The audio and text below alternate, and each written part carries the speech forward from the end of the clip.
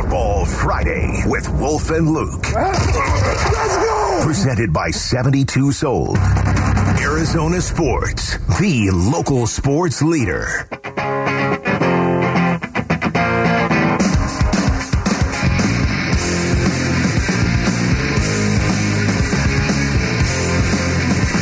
Watching the craziness unfolding around the world of sports here on these TVs during the break, Wolf. You got the highlights of Baker bringing the Rams back.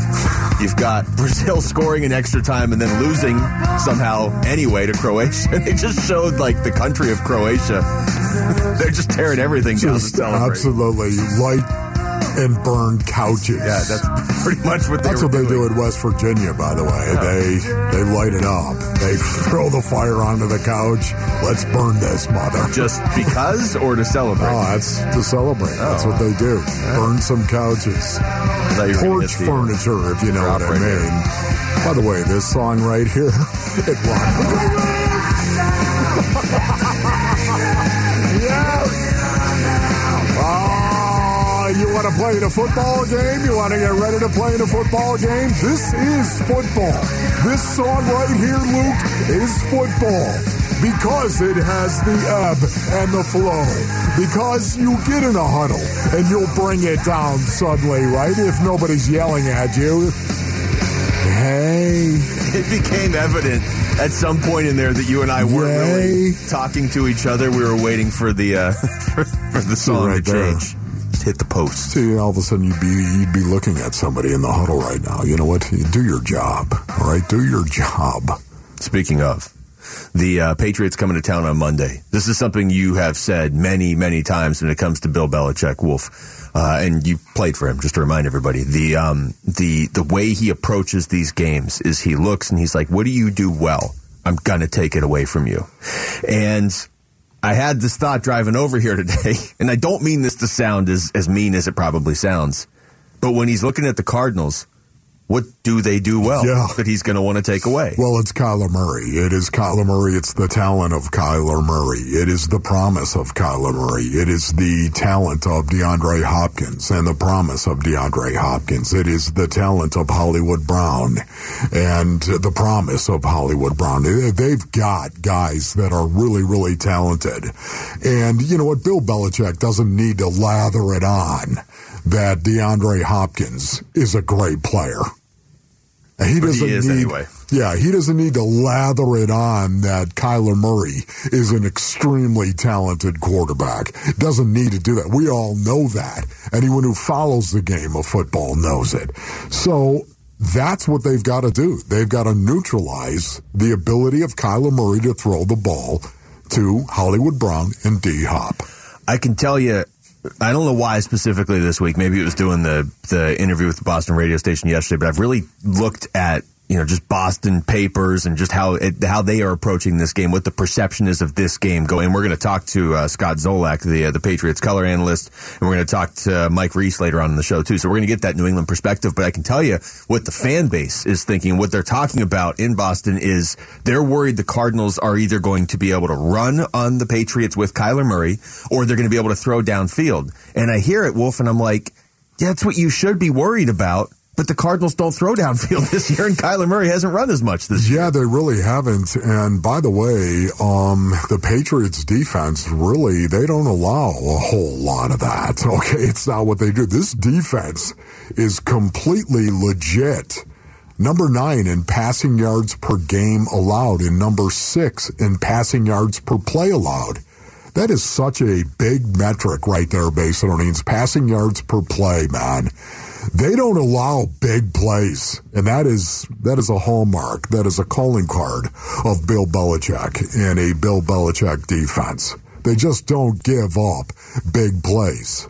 That is what hurts a team. Don't beat yourself.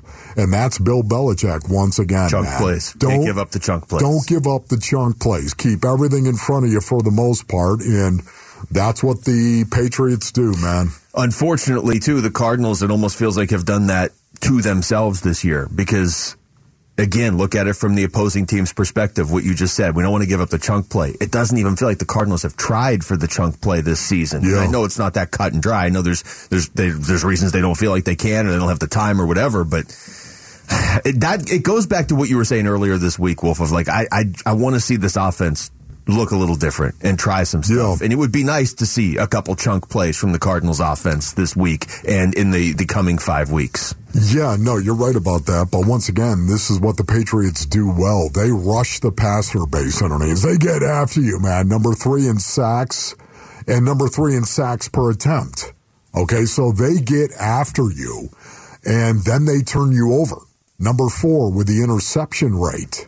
Number 4 in the National Football League, man. These are elite numbers right here that I'm giving you. You're top 5 in any major metric. That's elite.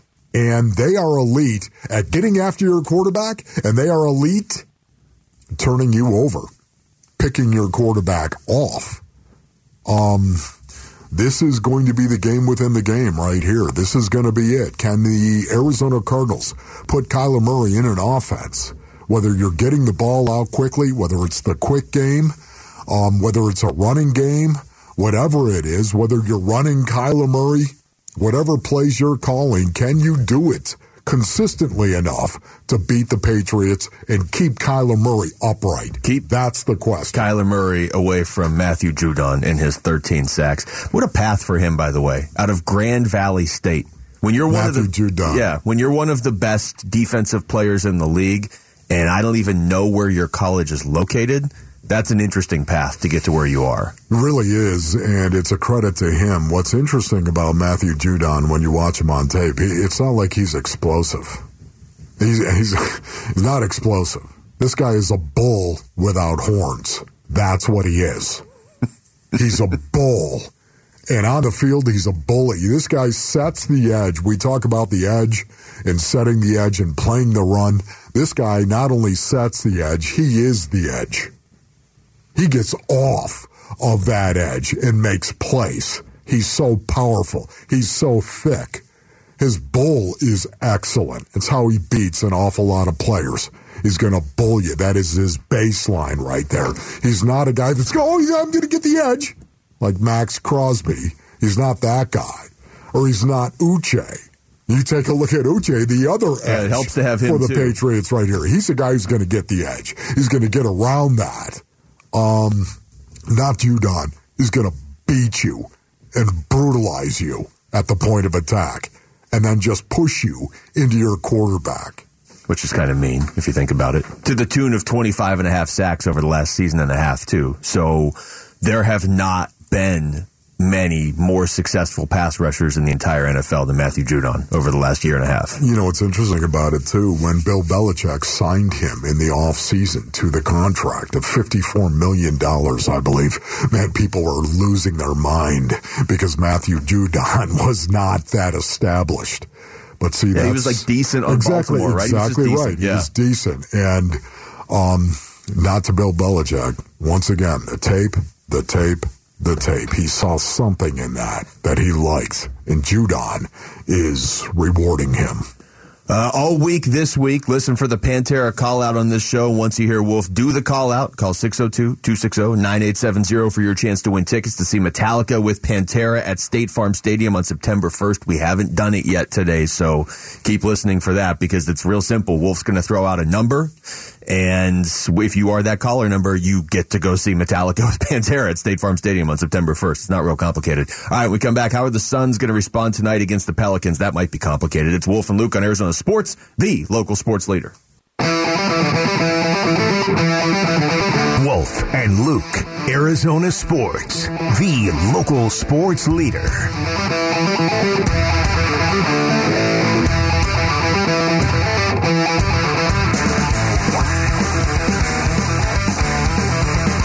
All right, welcome back. We got Suns-Pelicans tonight. We got Suns-Pelicans on Sunday. We're kind of a strange weekend here, Wolf, because you don't have Cardinals football on Sunday. You got it on Monday. But you do have the Suns playing a pretty big game on Sunday afternoon when the Cardinals would typically be playing at 1:30. Yeah. The Suns playing tonight against the New Orleans Pelicans. I'm fascinated by this matchup. I've been, look, I'm not saying this like I'm the only person in on the Pelicans. I think most people are in on the Pelicans this year as being a really good team. They were a really good team last year. They know the Phoenix Suns, and they essentially added Zion Williamson this year from last year, and he is having a monster year. And when we had Kevin Ray on earlier in the show, he mentioned the fact this is just the fourth time the Suns will have ever seen Zion Williamson. He's only played the Suns 3 times. That's counting that playoff series last year. Yeah, and the one thing you can say about Zion Williamson, for the most part, he's thick. He is a thick dude, and he's a strong dude, and he plays a physical brand of basketball as well. Yeah. He and Valanciunas tonight, man, I'll tell you, this is exactly what the Phoenix Suns have got to overcome, the physicality issue. When you talk about what needs to be fixed for the Phoenix Suns, I think you start there. That's where I'm starting. Yeah, physicality. This is a tough matchup for a few reasons, but that one specifically, that's kind of been out there for debate these last couple games, especially the Boston game, that the Suns get pushed around. I mean, they were down by 45. I think anytime you lose by as much as they lost by, especially when you're down by that much at one point, you probably got pushed around. Boston pushes a lot of teams around. Well, New Orleans is... they're either the perfect team to play when you're trying to reestablish your physicality, or they're the worst team to play because Zion is physical and he's huge, like you just said. Valanciunas, physical and huge. There's the physical team in general. It's not even their bigs that are physical. So you're either going to get right tonight and Sunday against them. You're going to figure some things out. This is to me an opportunity this week now to look and say, okay, the last 2 games were bad. Like, almost like, is there a crack in the foundation? It's this great looking house, and as long as everything's fine, everything's fantastic. But if things slip just the wrong way, you're done. You're done in a game in the second quarter. So if there's any sort of truth to that, physicality, I think, is a major part of it. And you're going to have to go through this team twice in the next 48 hours. See, that is the thing about it right now. When I think of what happened against the Mavericks, of course, in the last game they played, and then the Celtics, of course, those 2 games right there, to me, physicality. That was the difference. That's what put them on a path to destruction, if you will. And that's why I'm so fascinated in regard to what we're going to see. Doesn't it just figure, if in fact that is the case, to your point, do you think we're going to find out if in fact the Suns can be as physical as they need to be over the next 2 games? Not 1, but 2 games. Yeah, if it was just tonight, and then then it would be a little bit different. Like, okay, let's see what happens tonight. You have this unique situation now where we're going to see how are the Suns responding to what happened in the last 2 games. But then on Sunday, you're going to see how do both of these teams respond to what happened tonight. It's like this odd little, like, almost like playoff type scenario in the middle of the season where Willie Green and the Pelicans know the Suns. They just played in the first round last year. If Chris Paul doesn't go off in that series, they are probably done in the first round looking back. But he did go off, and they beat the Pelicans, and yet here you are now. New Orleans knows you very well, and it's going to be, how did the Suns respond tonight? And then how does whoever lost tonight respond on Sunday? Yeah, no Brandon Ingram. Now that's going to be a big deal right there. The Pelicans, of course, because you know how good he was against the Suns in that playoff series. But you know what? That playoff series, I'm glad you brought that up last year, because even though the Suns won that series, we know how physical that was. That's where all of this started, if you ask me. Willie Green, do you think Willie Green knows the Phoenix Suns well? Say yes, of course, I asked rhetorically. Because Willie Green knows them intimately in terms of what may actually give them problems, what bothers them. Be physical. And that's where the Pelicans, they came out in that series and they were physical with the Suns. And the Suns had a hard road to go. Now, they won the series, but it was a tough series, as we all know. Yeah, looking back, how many different theories have we tried to come up with for what happened in that Dallas series? But I do wonder, even if it was only 5% of the equation, how much of it was, okay, you beat New Orleans, but it took a lot out of you. Like, how there's those teams around the NFL. Yeah, okay. And remember the Ravens for a while. It was like, okay, you played the Ravens and it's going to show up next week with whoever you're playing because the Ravens just beat you up so much, win or lose. The Suns went out there and all the credit in the world. That was a highly entertaining series. It was a stressful series by the end of it. Chris Paul, a ton of credit too, because he was the guy leading the charge. They beat New Orleans, but you're right, that's kind of where this has all started. They didn't look right after a couple games against Dallas, and their record's fantastic this year, but there are moments where it's like, is there a crack here somewhere? Yeah, I think honestly that's where the crack started. I think that's where word is spreading in the NBA. This is what you do. You be more physical than the Phoenix Suns. That's how you're going to beat them. Be more physical than they are. Challenge them. And again, I think of Jose Alvarado. Here's a guy remember that series. And they had to deal with him and Luka in back-to-back series. Oh, my goodness. No wonder we're all on edge. Just remember how physical he was on Chris Paul, right? Yeah. In particular, Jose Alvarado. And I think that's where this little kernel was planted. And I think over the last couple of weeks, we're starting to see maybe a philosophy form as to how you play the Phoenix Suns and beat the Phoenix Suns. I'm especially interested, though, on top of all of that, and that's the context here, which makes this such a compelling weekend for the Suns. How did the Suns just respond to what happened this week? If they were coming into this, if they had just, you beat Dallas, but you lose a close game to Boston or whatever, we're not even looking back at this week at that point. It's just, okay, a couple regular season games. All the talk is on this New Orleans matchup.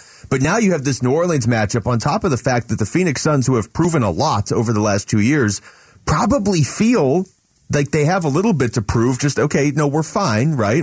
This was a horrible week of basketball. Here's Devin Booker. I mean, today makes 2 in a row, so, it's just it's a different energy. We understand we have to fix something and we have to handle business, so, we have a long flight to New Orleans tomorrow. We have time to regroup and think about it, and, it feels like that game should count for 2 losses, but, good thing it's only still 1, but, I feel like we're at the meat of our schedule. We have some pretty good matchups still coming up, and, we have to be ready to go. I have to be ready to go, man. And it's not necessarily just the scheme. It's not scheme. It's how you execute that scheme. Interesting, isn't it? Yeah.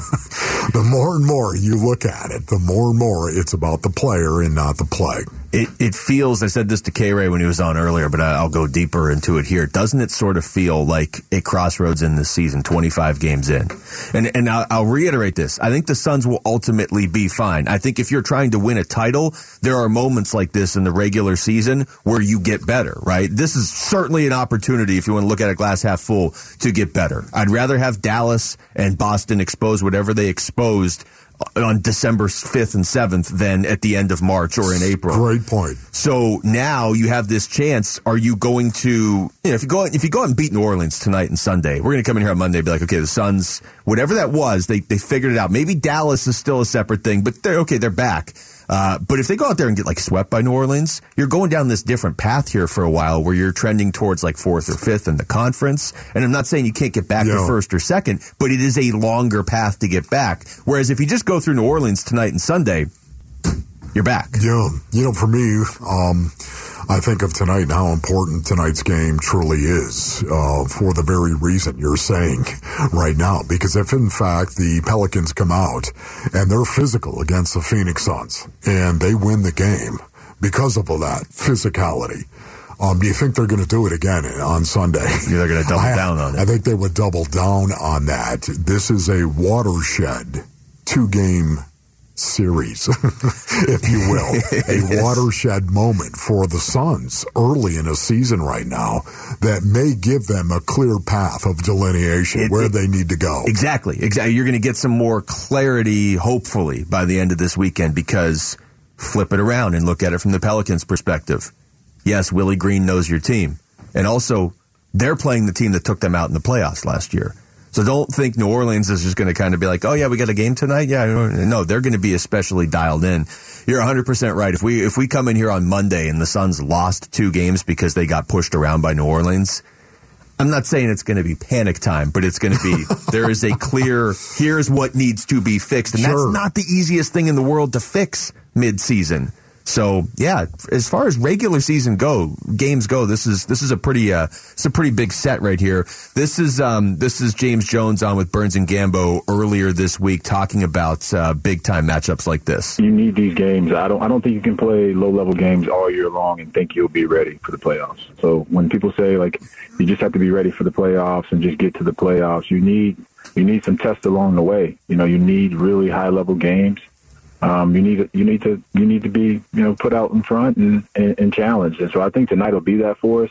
And I'm hopeful in front of our home crowd, with a day off in between, that we can come out and perform well. I just think that's so spot on. When you talk about if you're going to be a championship contender, using the regular season to get better and you get set for the playoffs, these are the sort of games that make you better. Not, beating Detroit in November or, playing Atlanta. But it's fine. Those are games. But this matchup right here against the team that you had to barely knock out of the playoffs last year, that is much better this year than they were last year. Just honestly as well, when we talk about physicality, there's one guy we all think of. There's one guy we all think of. I was trying not to say his name for a I know, segment. the tone setter for the Phoenix Suns, and I don't say that facetiously. The tone setter for the Phoenix Suns.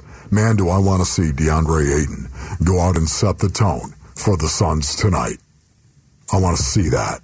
Well, he's going to set the tone one way or the other. If he has one of those 29 and 21 games like he had a couple weeks ago. Yeah. Text us your thoughts to the FanDuel text line at 620-620 right now. When we come back, who's going to be the key on Monday Night Football between the Cardinals and the Patriots? We'll tell you next. We'll play a round of Fulcrum football. It's Wolf and Luke on Arizona Sports, the local sports leader. Football Friday with Wolf and Luke. Alert! Presented by 72 Soul. 51, let's go, here we go. Arizona Sports, the local sports leader. Arizona's sports.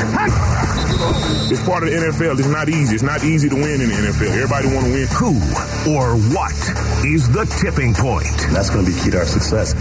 This is Fulcrum Football with Wolf and Luke. All right, Week 14 edition of Fulcrum Football as the Cardinals get set to take on the New England Patriots on Monday night. Wolf, this is a simple game, right? We're just going to pick the players, go back and forth, draft style players that are most likely to swing this game for better or for worse for either team. Quarterbacks typically frowned upon, but it's not illegal to draft a quarterback. Indeed, Luke. Oh, look, you won. Here we go. Okay, my first Fulcrum football player has got to be J.J. Watt. That's right, J.J. Watt right now. The New England Patriots, I think, are going to line up and they're going to attack the box. They're going to attack the line of scrimmage. They're going to run the ball in between the tackles, and they're going to do it with Ramondre Stevenson. Yeah, Ramondre Stevenson, a guy that's 6 foot, 240 pounds, a guy that runs the ball in a very, very physical way, and not only runs the ball, but also catches the ball coming out of the backfield. I think Ramondre Stevenson is going to get 25 carries at least in this game. Unless the Arizona Cardinals can get a lead, get out in front, where suddenly in the second half, Mac Jones is going to have to throw the ball. That would be fantastic if that is the case. But I see this being a very, very close game. And if it's a close game, Ramondre Stevenson is going to get the ball 25 times at least. That means J.J. Watt and company. That box has got to be stout. And J.J. Watt, to me, is the tip of the spear. J.J. Watt is my first Fulcrum football player. All right, well, you just made it, so I'm going to change my first pick, and I'm going to take Ramondre Stevenson for all the reasons. I don't know it. I feel like especially fired up after that. Look, I agree with what you're saying in the sense that the Patriots offense right now most likely runs through Ramondre Stevenson when they're going to have success. Let's make no mistake, the Patriots offense this season has not been consistent at all. Like, it looked good against the Vikings on Thanksgiving, and I think that's when a lot of us saw them and we're like, oh, what are the Patriots fans are complaining about this offense? It looks fine. The only really consistent piece they've had on offense this year has been Ramondre Stevenson. So I feel like this is a game that the Cardinals could win with their defense, but they're going to have to stop him. I don't even have to make the case for him, Wolf, because you just made the case for him when you drafted somebody else. Okay, good, Luke. Okay, my second Fulcrum football player has got to be Josh Jones. I like big butts and I cannot lie. Stop it! I thought you only played that when I picked Billy Price. Don't worry about it, ladies and gentlemen.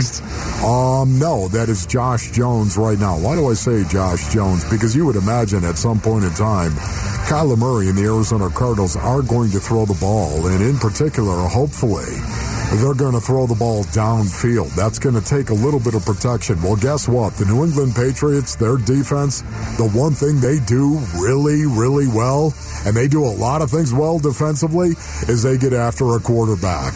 They get after a quarterback, number 3 in sacks per attempt, number 3 in just sacks, period, in the National Football League. They're going to get after your quarterback and try to turn your quarterback over with the likes of Matthew Judon, power rusher, bull rusher, and then Josh Uche. Say Uche. It's fun to say Uche. Josh Uche, who's more of a burst, get around the edge, get up the field speed guy. Hey, Josh Jones, who are they going to put over you? And how are you going to play? He's my second Fulcrum football player. What's the record for most guys named Jones in one game? Because you've got Josh Jones on the Cardinals, and then the Patriots have Mac Jones, Jonathan Jones, Jack Jones, and Marcus Jones. It's going to be a lot of fun for Dave Pasch on How many on Monday. Smiths are there? I don't see any Smiths. Okay, interesting. All right, my second pick, I'm going to go with the heart of this defense and really this team, as we have seen reiterated this year. I'll go with Budda Baker. I've told you everything I know. Budda, look, you could take him every week in this game. I get that, Wolf, but I think especially right now, 5 games left, you know you're not making the playoffs. And I hear what you say that each guy should be individually motivated for either the same reasons or different reasons, whatever. They should still be specifically motivated. But I think if you're gonna galvanize your team, I think certain players will step up in leadership roles in the locker room in a situation like this where you're out of it, and Budda Baker's at the top of the list. Yeah, I'm not going to dispute that.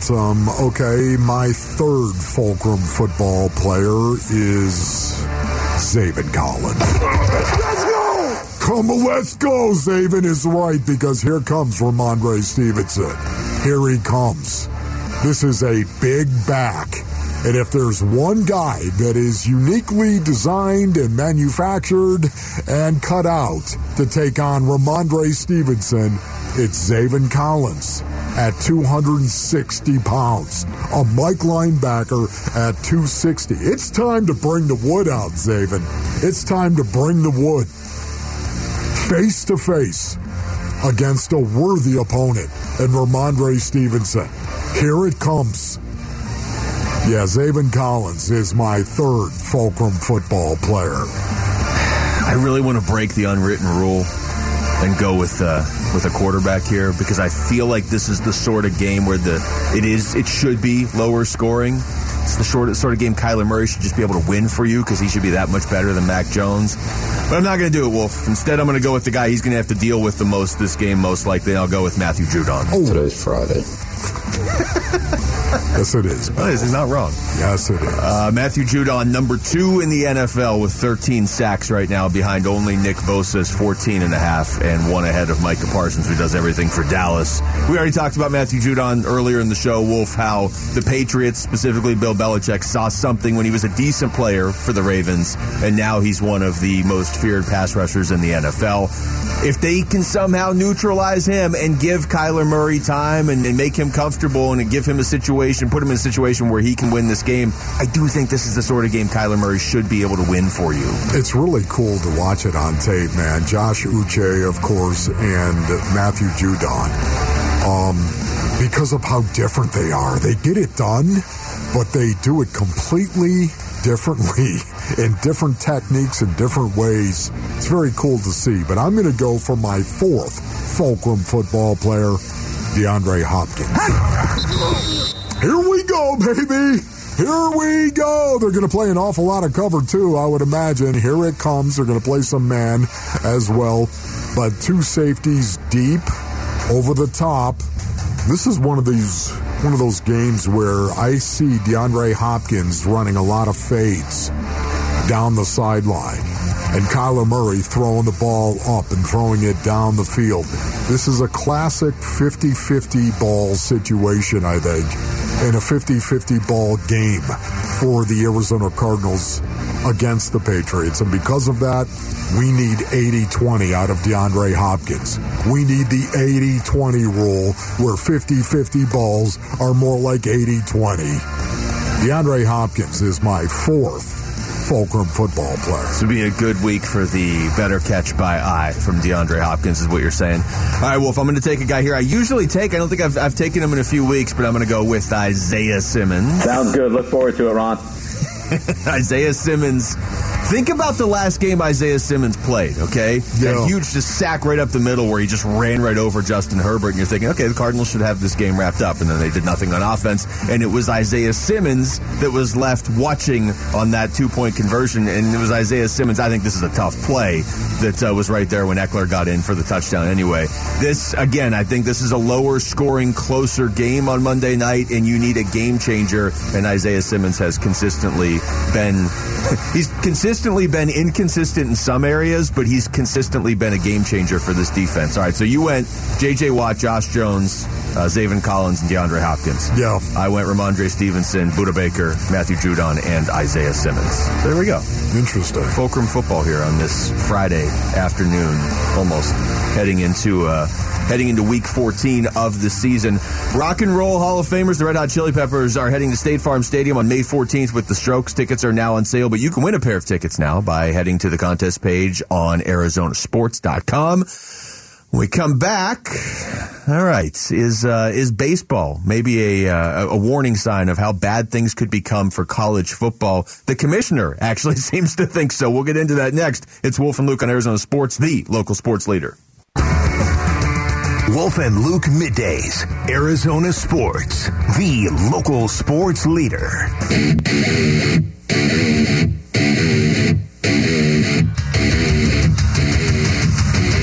Are you talking to me?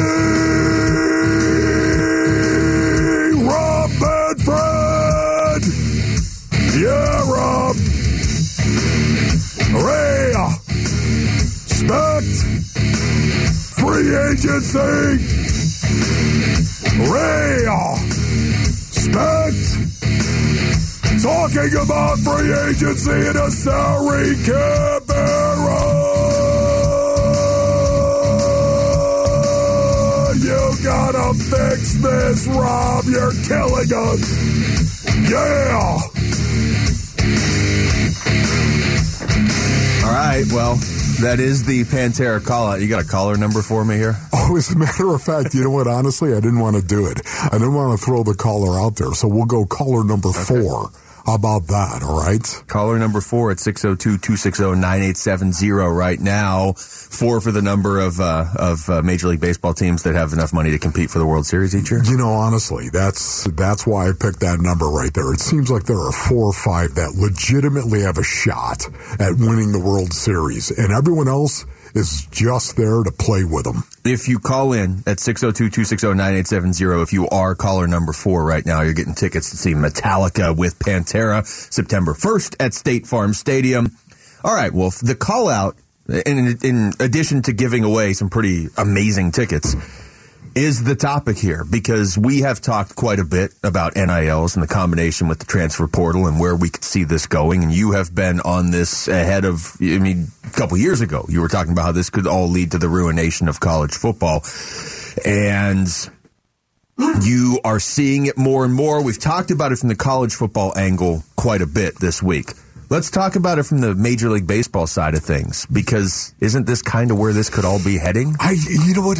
Go ahead. And for the people that may not have heard our conversation in regard to college football, why do you make the connection of the NIL and the transfer portal? Why do you make the connection with what we're seeing in Major League Baseball? So it is a little more nuanced than this, and we had Lorenzo Alexander in here yesterday, and I thought he did bring a different, interesting perspective on it, but I'll give you essentially what our show's perspective has been on it, of when you combine the NIL with the transfer portal in college football, you essentially have everybody being a free agent every offseason. Yes. And what that can lead to is the teams with the most money, whatever that number is in college football, 20, 25 teams, whatever, you're basically making the other programs a feeder system into those 20 or 25 teams. Hey, ding, ding, ding, ding. You go find this diamond in the rough. You develop him, and then when he gets good, we'll come offer him more money, and then we'll just take him. Yes. That's essentially what college football seems to be heading towards. Okay, so I'm going to ask you right now, do you have the sound on Rob Manfred? Do we actually have that sound? We do not. I can read that's it, though. Great. I can read it in Rob Manfred's voice if you want. That'd be fantastic right there. Why don't you do that? Because what Rob Manfred said, you want to talk about honesty, complete, unadulterated honesty coming from your commissioner of the game of baseball. When you listen to what Luke is about to read to you, Basinonians, right now, the only thing I want you to realize is when you hear Rob Manfred is this is going to create the biggest work stoppage in the history of Major League Baseball. That is the overriding thought that I have based on reading these Rob Manfred quotes. I don't know Rob Manfred's voice well enough to do an impression, so I'm just, you want me to, the free agent market. You want me to do it like that? No, I just read it. The free agent market's going to be what it is, right? It's a product of a whole lot of economic forces, individual decisions by clubs as far as what they want to do. On the positive side, a week in December where there's a ton of focus on players and where they're going to be for baseball is a good thing in terms of marketing the game. Okay, just stop right there. That's not even the important part. That's the setup. That is the setup right there. It's beautiful, isn't it? It's all about, yay, let's market the game. This is great. This is the positive side of this. There's a positive side to every coin, and there's a negative side to every coin, isn't there? There's a positive and a negative. Of course, it's the natural way of life. This is great. The positive is, wow, this is great, man. We're marketing the game. This is awesome. All of this free agency, the free agent contracts that are being signed out there. This is huge money. Isn't that right, Aaron Judge? Yes. There are massive contracts that are flying around out there in free agency, and that's great. I love that for the players. But there's a negative side to that. Oh, here's the negative. This is more from Rob Manfred. On the downside, I think everyone understands we have a level of revenue disparity in the sport that makes it impossible for some of our markets to compete at some of the numbers we've seen. Just like anything else in life, there's good and bad, unquote. That's the commissioner of the sport essentially saying, yeah, some teams in our league can't compete, and they'll never be able to. Think about that. Because of the revenue disparity. That is the commissioner of the league actually saying that. And I realize he represents owners. Of course he does. But he also represents the game and what is the best interest of the game. And yes, he represents owners. I want to continue to say that, and I understand it. But this is something that has got to be a partnership between owners and, of course, the Players Association. And that has been a very contentious point of interest over the decades, hasn't it? What a mess it truly has been, at least in the past. These guys can't agree to anything. And yet, what Rob Manfred is saying is so truth. You just don't typically see or hear a lot about it. The fact that it's impossible for some of our markets to compete. I'm sold. I can't wait to watch. You know what it reminds me of? It reminds me of minor league teams, of course, minor league systems and the minor league team, especially in the game of baseball. You've got prospects on these single A teams, of course. You got prospects, double A. You've got guys that are going to be in the bigs at some point in time. And then you got everyone else that is there just to throw the ball with them. Yeah, we just basically to play baseball. Are we just here to fill out the Dodgers schedule? Exactly. Is that really what right. This is that something you can look at and say, does that apply to the game of baseball right now? Yes, it does. Are there exceptions? Yes, there are always going to be exceptions. There's no doubt about it. The Tampa Bay Rays, are you kidding me? There's always going to be exceptions. Smaller market teams that don't have this huge revenue, of course, yet they are competitive. There's always going to be that. But it's not the rule. It's the exception. And you've got Rob Manfred saying it's impossible, is the word he picked, impossible for some of these markets to compete. Man, is that good for the league? Is this good for the league? The health overall of baseball? If in fact this is the way that it is? I think the important thing in all that is, yeah, there are exceptions, because I've heard, I mean, this has been a debate for years. I mean, when I first got into radio, I remember having this debate in college with my co-host in college, and, you know, the pushback was always, hey, look, like you just said, there are exceptions. Look at the Kansas City Royals won the World Series. That's great. But you can't tell me that, I don't know what the exact number is, but let's say 20 of the teams don't always have a harder time than the other 10 teams. Just look at the D-backs and the Dodgers. Is it impossible for the Diamondbacks to win the World Series? No, they won it. They also spent a lot of money when they won it, by the way. That's true. But let's just say that Mike Hazen has these, he's making good picks, he's developing these players, he's making the right moves, and in a couple of years the D-backs are competitive and they even win a World Series. It's so much more difficult, their path, than the Dodgers, who can go out there and throw a bunch of money at a guy like Trevor Bauer. Yeah. And that's a weird circumstance, and so they're done with him, and they go out and get Max Scherzer to replace him. Right, exactly. It's not even remotely even, and if they have to do it again, they will do it again. And it's not just the Dodgers. This is not a Dodgers thing, but you have given certain teams a much easier path to the trophy, and even if a smaller market team does sneak in and win it, they're not going to win multiples. They're going to get in there once and then have to disband the team. Yeah, you know, I just honestly right now, there's a couple of things that I want to get out here. Number one, if you're a season ticket holder, how do you feel about that? How do you feel about your commissioner of baseball coming out saying it's impossible for some of these markets to compete? Yeah. How does that make you feel? Even when you've got a young team like the Diamondbacks. I look at the Diamondbacks. I'm so excited for this season coming up with the Diamondbacks because of these young guys that flashed. They flashed last year at the end of last year to me. I would also say this might be one of those unique exceptions because of Mike Hazen. He might be able to put it together on a much smaller payroll. He might be able to do it, yes. But once again, it's the rule that I'm interested about, not the exception. It's the rule that I'm interested about. And once again, the rule is if you don't have the money, you're not going to be able to compete.